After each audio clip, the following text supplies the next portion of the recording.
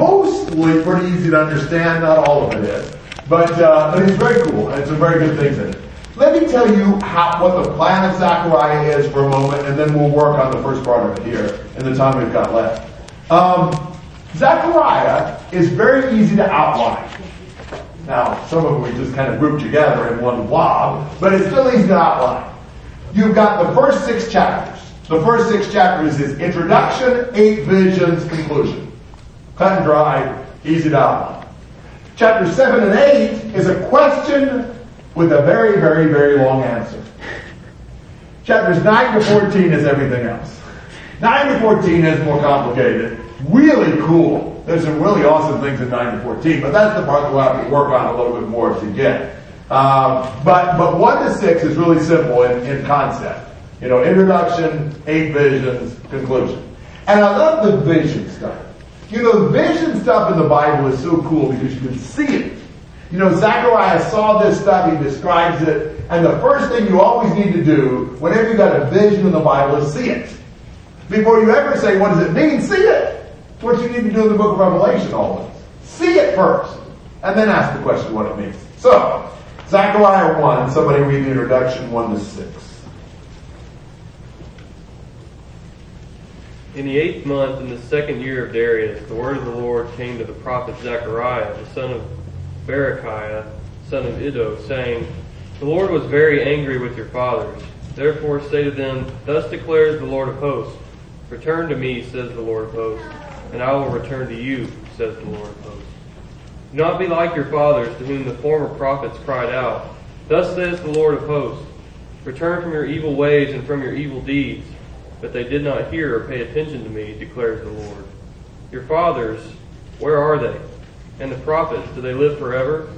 But my words and my statutes, which I commanded my servants the prophets, did they not overtake your fathers? So they repented and said, As the Lord of hosts purposed to deal with us for our ways and deeds, so has he dealt with us.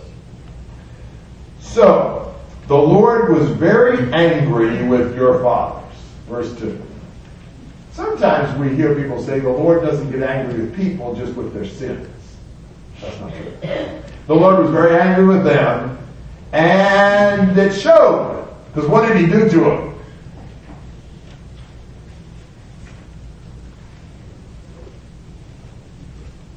What did he do with the previous generations of Israelites?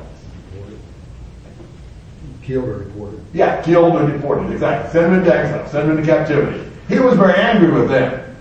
And so they should learn a lesson from their forefathers. What should they do? Return to God. Return to God, exactly. That is the basic message of the prophets. Repent. Return to God. That's the basic plea to sinful man. Turn back to God. Who says that? The Lord of hosts, the Lord of hosts, the Lord of hosts, verse 3. 3 times. God is the authoritative, sovereign God. Come back to it. Don't be like your fathers, because the former prophets told them to return, and what did they do? They didn't listen. They were told to return from their evil ways and deeds, their evil mindset and their evil practices, but they didn't do it. So what happened to them? Verse 6.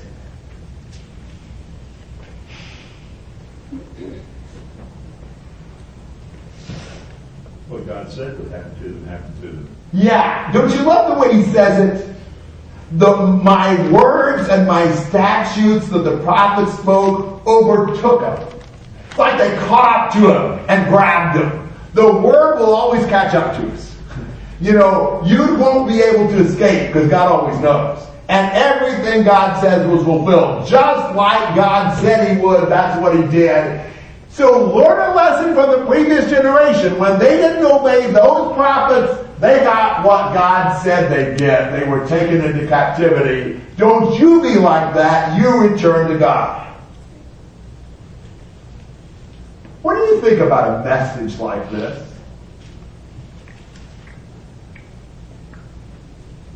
You like hearing this kind of preaching? Repent. If you don't, God's word's going to catch up to you. Is that fun to listen to? Not really, is it? Would you like to have something more uplifting, more encouraging, more positive? You know, sometimes we're like, I just want to feel good.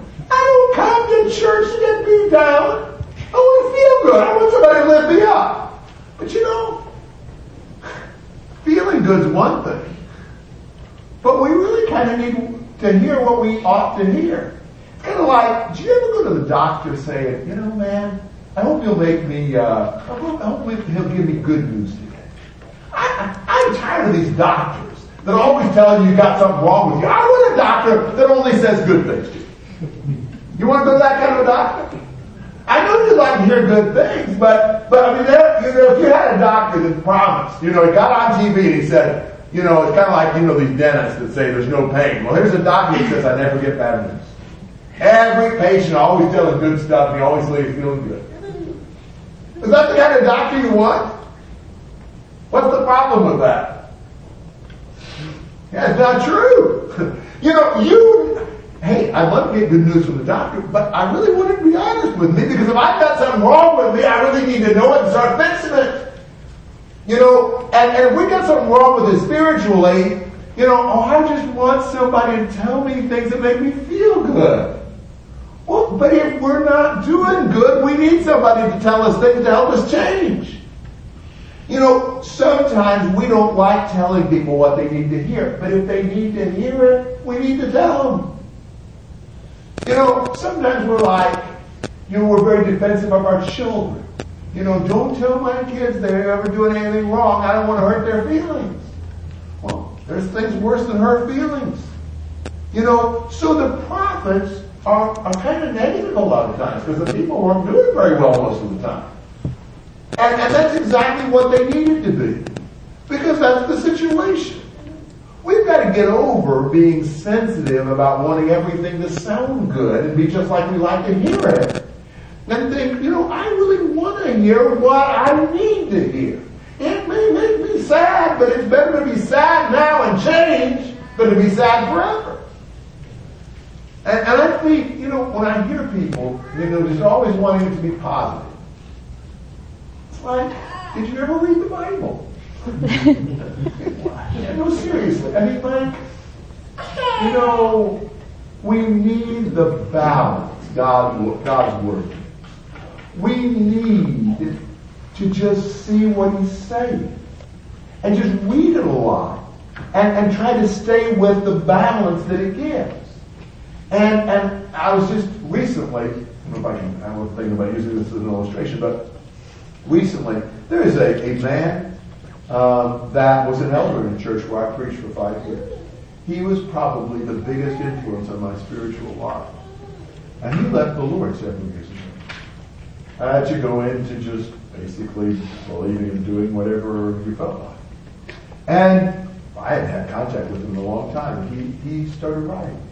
And we talked we exchanged several things back and forth. But it's like, he said he was just tired of all this negative stuff. He didn't want to hear all that. I said, but that's what the Bible says. And he said, it was like, where did you get this?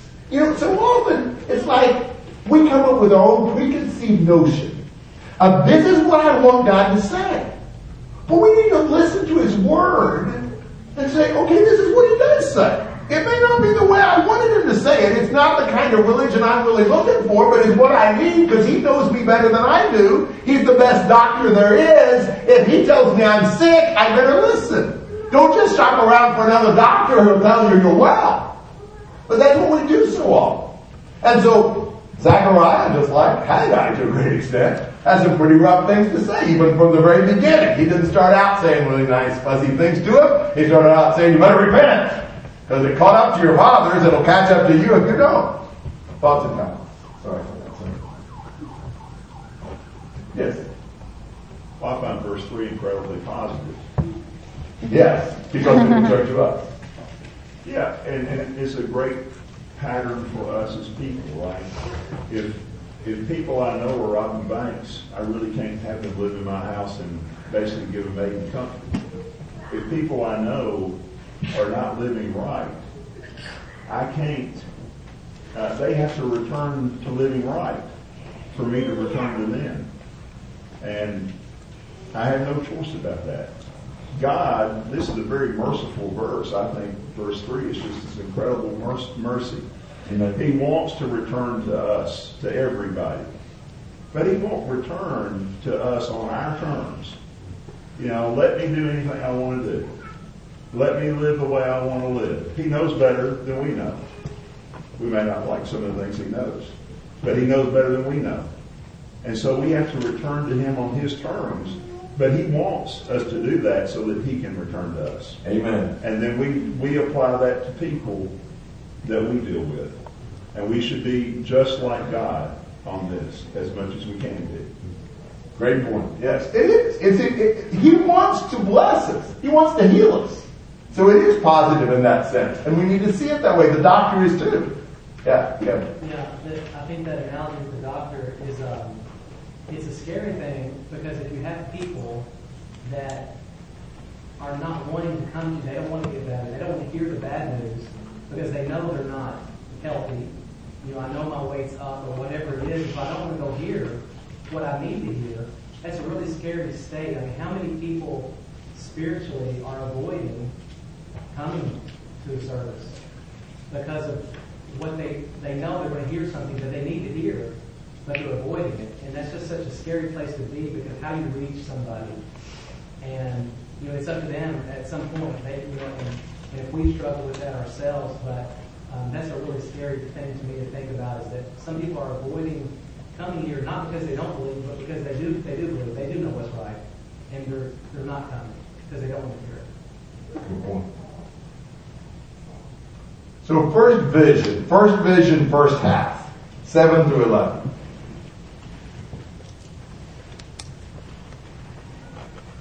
On the 24th day of the 11th month, which is the month of Shabbat, in the second year of Darius, the word of the Lord came to the prophet Zechariah, the son of Berechiah, son of Iddo, saying, I saw in the night, and behold, a man riding on a red horse.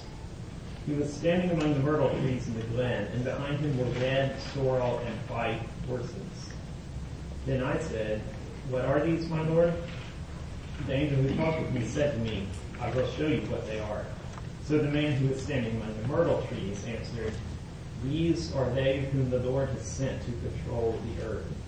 And they answered the angel of the Lord who was standing among the myrtle trees and said, We have patrolled the earth, and behold, all the earth remains at rest.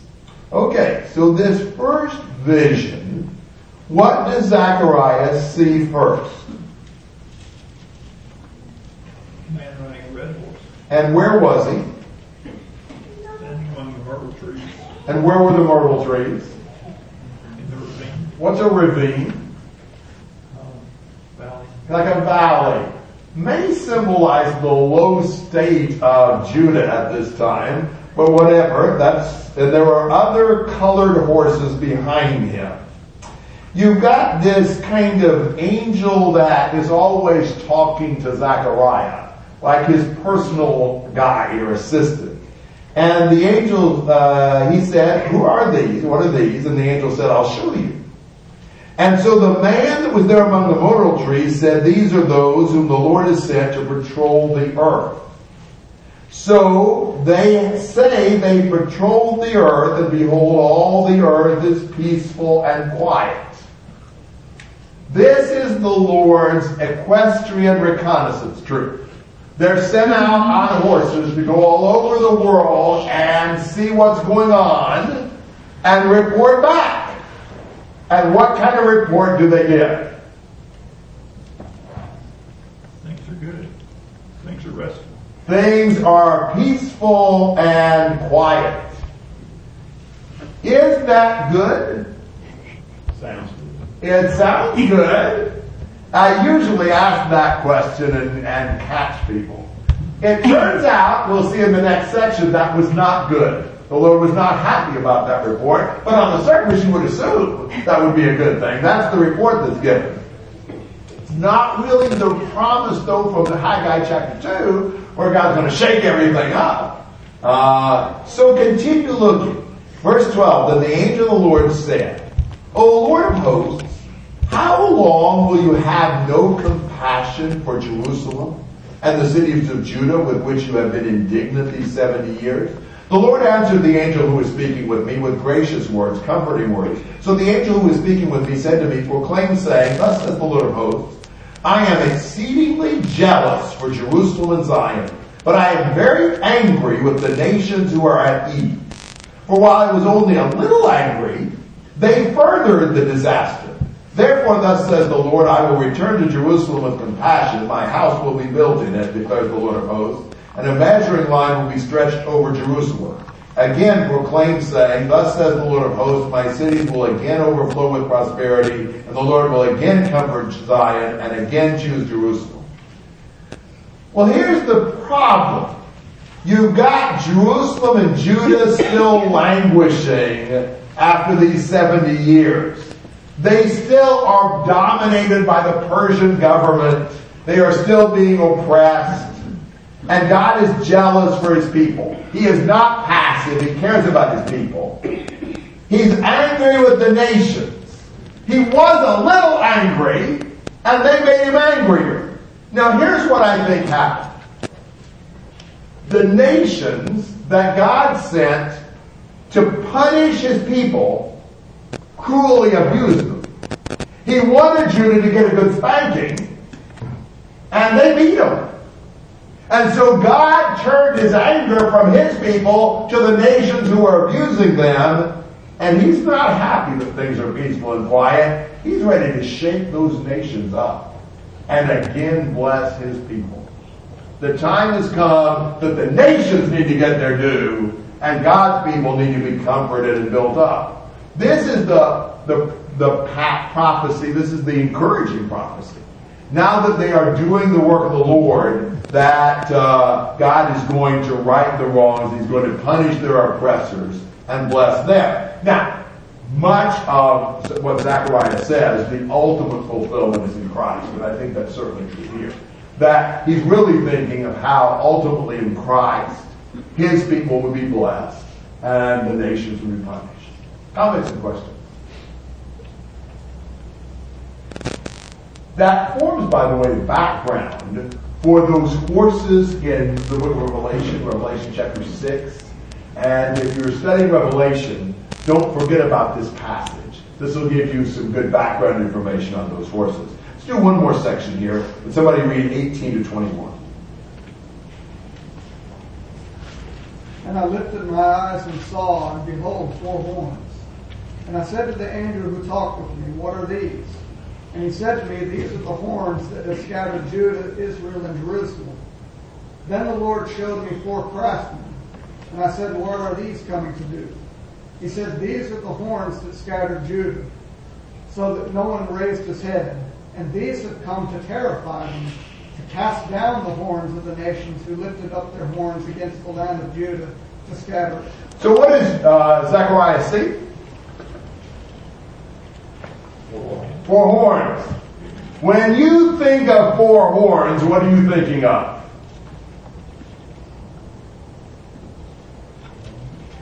Rhinoceros. Alright, how many of you are thinking of animal horns? How many of you think of musical horns? Yeah, pretty close. It's animal. That's something in our English language. It's not something in their language. Portuguese, I never have any problem with that. It's 2 different words. But in our English language, we've got 1 word for horn, and it can mean musical or animal. When you read horn in the Bible, it's animal. And there's a reason why he talks about the 4 horns. Horns on an animal represent what? What's behind the horn? Yeah. Which is The animal. the animal, and the horn for the animal is its what? Its protection, its power, its strength. So these are the horns that destroyed God's people. They represent the powers, the 4 horns from all 4 directions that came against God's people and scattered them. Then what does Zechariah see? And what are they going to do? They're going to terrify and throw down the horns of the nations. So for every horn of an oppressing nation against his people, God's got a craftsman. I have no idea exactly how to think of those craftsmen. I've almost thought of like a blacksmith or something with pounding a horn in. But maybe we need to think of a different figure, I don't know. But the idea is that God's got a force to oppose every enemy we face. God's going to neutralize the power of those oppressing horns. God's going to bless his people again. So Zechariah comes along and he's got some encouraging news for the people. God is going to deal with their oppressors. He's going to make sure that things get shaken up and they get punished. He's going to beat down the horns that were oppressing them. Got a bunch more visions. That was vision 1 and 2. The vision of the horses, the vision of the horns. There's just some really cool visions. There's some a lot more elaborate than the ones we just looked at. So we will work on those tomorrow. I really am excited about being able to do that. I really appreciate your attention. Excellent attention. It's a lot of fun to do this, and just appreciate you coming out and being involved with this.